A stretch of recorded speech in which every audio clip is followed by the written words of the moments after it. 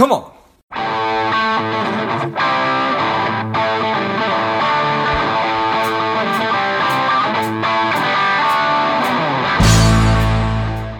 The strong, the powerful Paul Merriman has returned to Money Savage. Welcome back, Paul. Hey, it's great to be back, George. Did you say strong? And powerful. And powerful?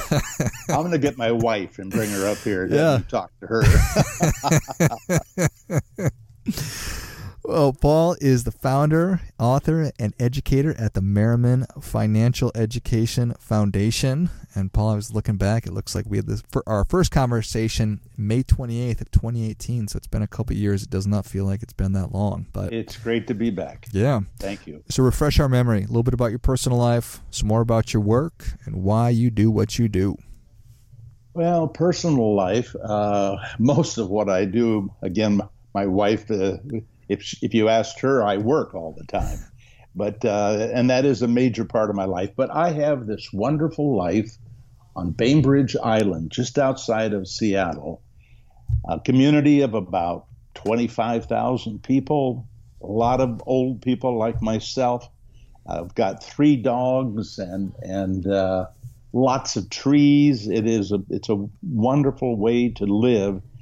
And so there's lots of things that the old people here are able to do for the young people. And that's cool. I mean, I really have enjoyed that. I'm on the Bainbridge Foundation, Community Foundation, and loving that work. But most of my day is spent, and I get up at 3 and 4 o'clock in the morning. Most of my day is spent trying to help individuals do better with their investments. I am now 100% full-time teacher. For 30 years, I was part-time teacher and part-time investment advisor. And when I retired in 2012, it just became 100% teaching. And that means people of all ages. I've spent 3 hours just yesterday working with teachers at a workshop over Zoom, helping to hopefully show them how to teach more effectively when it comes to helping these young people. And then I also help people who are retirees. So I'm trying to help everybody who will take a few minutes and listen and read or watch. Well, amen. I certainly appreciate that. And I very much appreciate your work. And I remember you had a wildly successful, hugely successful career building a financial services firm that was stretched across the entire country, and there were thousands of clients. So, and now you've been passionately working at your foundation and helping people and the community as a whole across the United States, and like you mentioned in Bainbridge and everywhere else. So thank you so much for your work. You know, there's a good lesson, though, in what you just brought up, George, and that is I started that company at the bottom of a big, long bull market. And that was when I met with John Bogle in 2017. We talked about how lucky he was to have started his fund during a period of time that the market just went up and up and up. And so I kind of got that same wave. I don't know that I would have been so successful had I started in 2000. So there's a lot of luck in this business, way more than people understand. Oh, I certainly appreciate that. So I know that I sent you over some different topics in advance of our conversation, and you wrote back to me because one of the questions involves community, and you wrote back, for me, community is the source of almost all the success that I've had in my life. Without it, I would have been a failure. So I wanted to dig into that just a little bit deeper about really the role that community has played for you and how you think the community, really the role that plays in people being more successful financially. Yeah, I love the question because I actually hadn't stopped and thought about that for a long time. But if we follow our life, and a lot of it's random, but what typically isn't random is the community that we are nurtured by or that we get to nurture. And it starts obviously with learning some good stuff as a child. And the teachers were a community that changed my life, and I think the lives of most people. And then in my business career, when I had a business, it was a community. I think of the people that I worked with, and they were like family. And as a matter of fact, I'm kind of a back of the envelope type of a person. And you cannot run an investment advisory firm on the back of an envelope. And so I think of the people that I worked with and how they really are the ones who made our firm successful, because you've got to have the bones there or it just doesn't work. And I think about the community. We have a second home down in San Miguel de Allende in Mexico, and where here in the Northwest where we live, we have a lot of family. Down there we have no family, but the community there is strong with expats who are also there without any family. Yeah. And you find out how important you are to each other as friends. And when I even look now, George, at why has this operation, this foundation I started in 2012, what is it that has helped it grow to what it has become? And there was a community there. You know, John Bogle was a part of my community, not because he was a friend, but because he was a mentor. And there are a whole bunch of people that I have looked up to, and I kind of like I want to be like Mike, as you may remember in Sure. basketball days. Yeah. You know, these were the kinds of people that they were truth tellers. In fact, that's what I call them. They are my truth tellers. And they are a kind of community that I really feel blessed. There's a fellow, his name is Tim Ranzetta.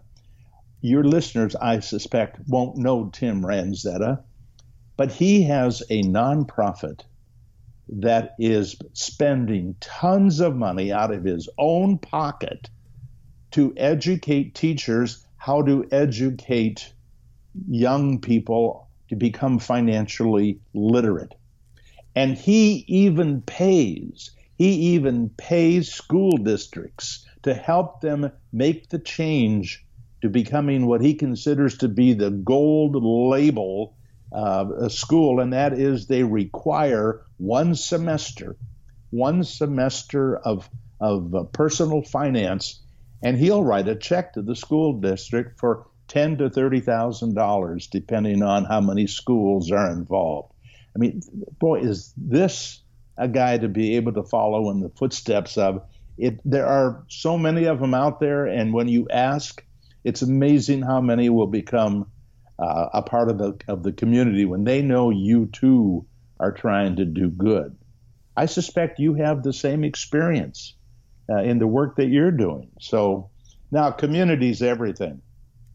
Yeah, I certainly appreciate that. And you mentioned people that you've had the opportunity to meet, people that are these truth tellers that you've looked up to.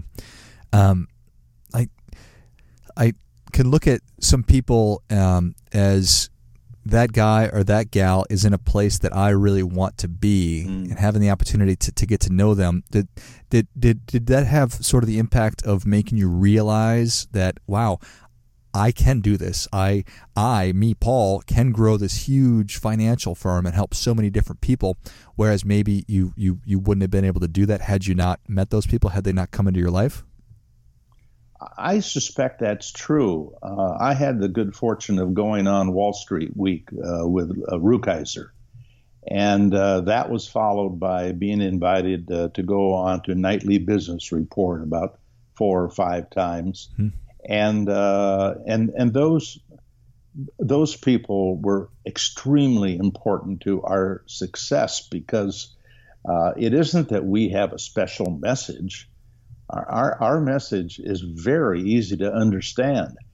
I want to show you the most effective, most profitable way that I know you should be investing. Now that's saying a lot because I don't know the person I'm talking to, but I'm saying, let's talk about low expenses. Let's talk about diversification. Yeah.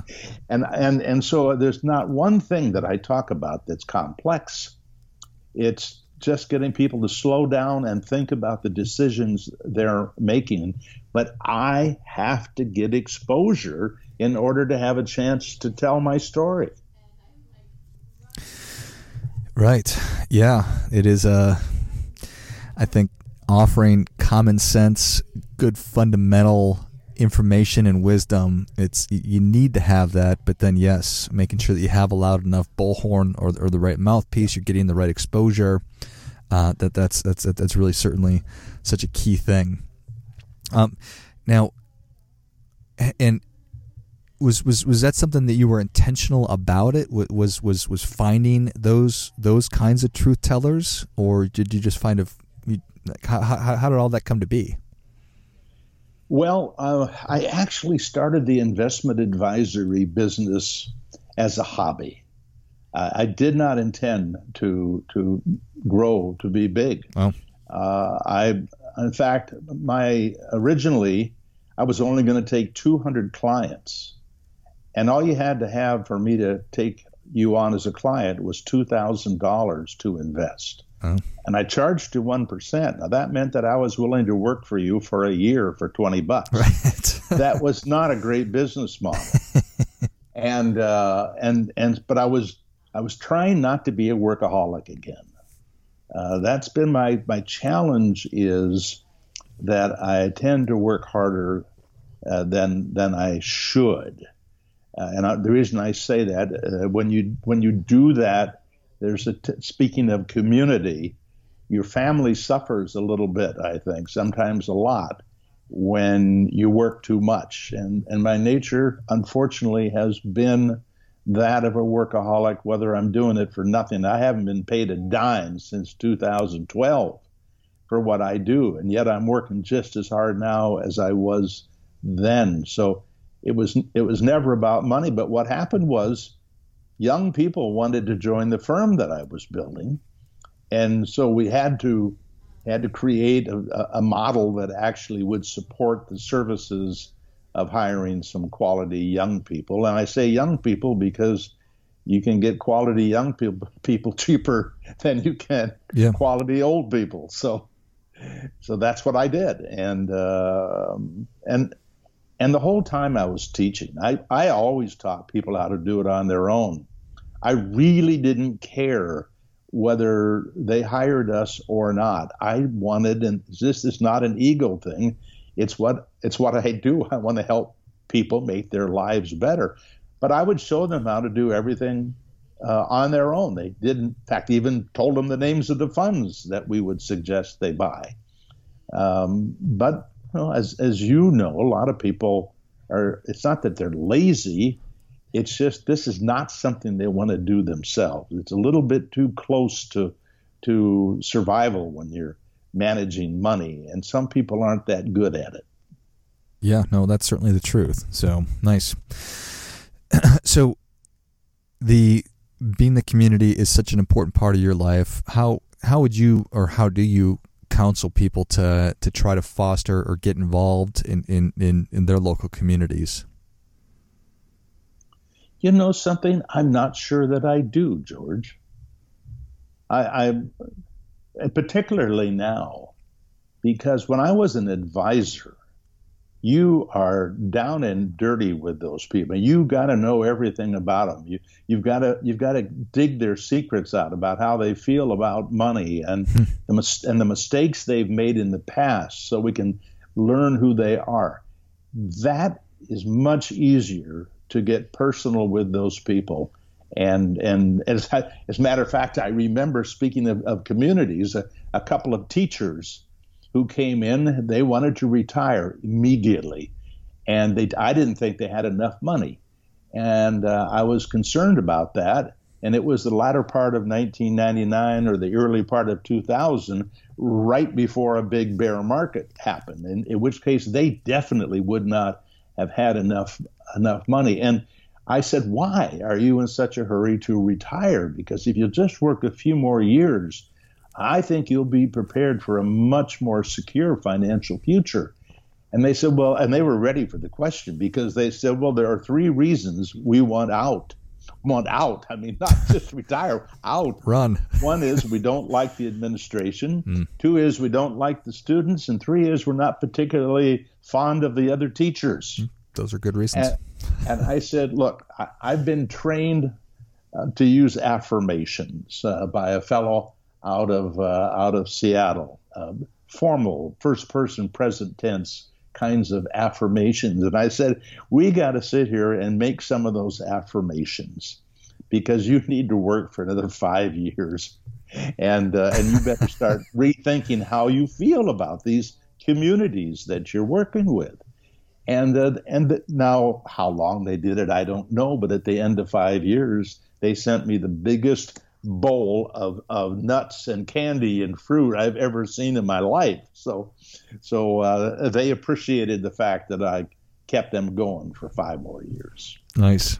I appreciate that. But you can't do that. You can't do that as a teacher, just kind of doing a video and doing a podcast and writing an article.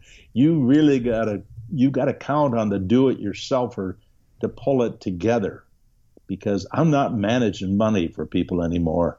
I'm simply trying to help do-it-yourselfers do it better. Or if you are using an advisor, make sure that they're doing the right thing, because with an education, even if you want an advisor, you can make sure that the employee is doing what's in your best interest.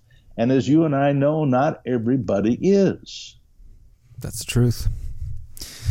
Well, Paul, Savage Nation is ready for your difference-making tip. What do you have for them? Oh, a difference. Now, look, a tip about investing. Okay, is that what you're looking for? A tip about investing? Can I give two? Can I give Please. two and you can pick one? Okay. Yes. First, most people won't know this. The more diversification you have, the likelihood is your return is going to be higher. I believed when I came into the industry in the mid-'60s, it was about finding those 10 or 20 really good companies and holding on for the long term. It turns out that really isn't true, that it's about having more companies, not fewer. And the other tip, I want everybody to see if they can figure out a way to make an extra 0.5%. And I don't care if you're 21 or you're 61. If you can add an extra 0.5% to the growth of your money, and there are lots of ways to do that. In fact, I'd like you to make a list of at least 10, but I would like you to figure out, because you will add about 25% to your total return. I'm talking about the money you get in retirement to live on and the money you leave to others. Every 0.5% is worth approximately another 25%. Well, that is a powerful thing right there. That is great stuff. That definitely gets come on. Come on. I love it. Well, Paul, thank you so much for coming back on. Where can Great to be with you. Yeah. Where can Savage Nation learn more about you? Well, if you go to paulmerriman.com, MERRIMAN, you can read 600 articles or podcasts or videos and portfolios at Vanguard and Fidelity. Almost everything is free, and I have a new book coming out in about 2 or 3 months. It will be free if you are on our mailing list at the time it comes out.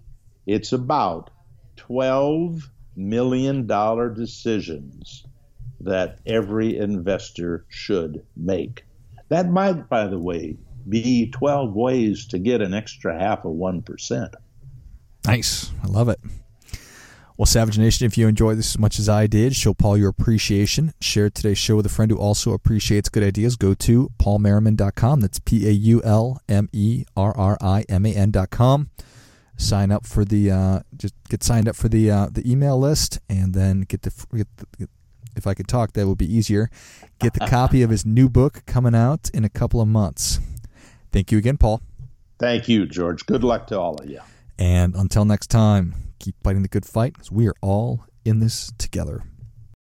I've been asked by so many people over the past couple of years about how do I start a podcast, that I've developed and released a course that will teach you exactly how to do that step by step, from figuring out the kind of show that you want to have to understanding how all the technology works behind it, and then how to get great guests and keep the thing moving and how to grow it. So if you're interested in that, check it out. You can go to georgegrumbacher.com/podcast course, and you'll find it there. You can just go to the website.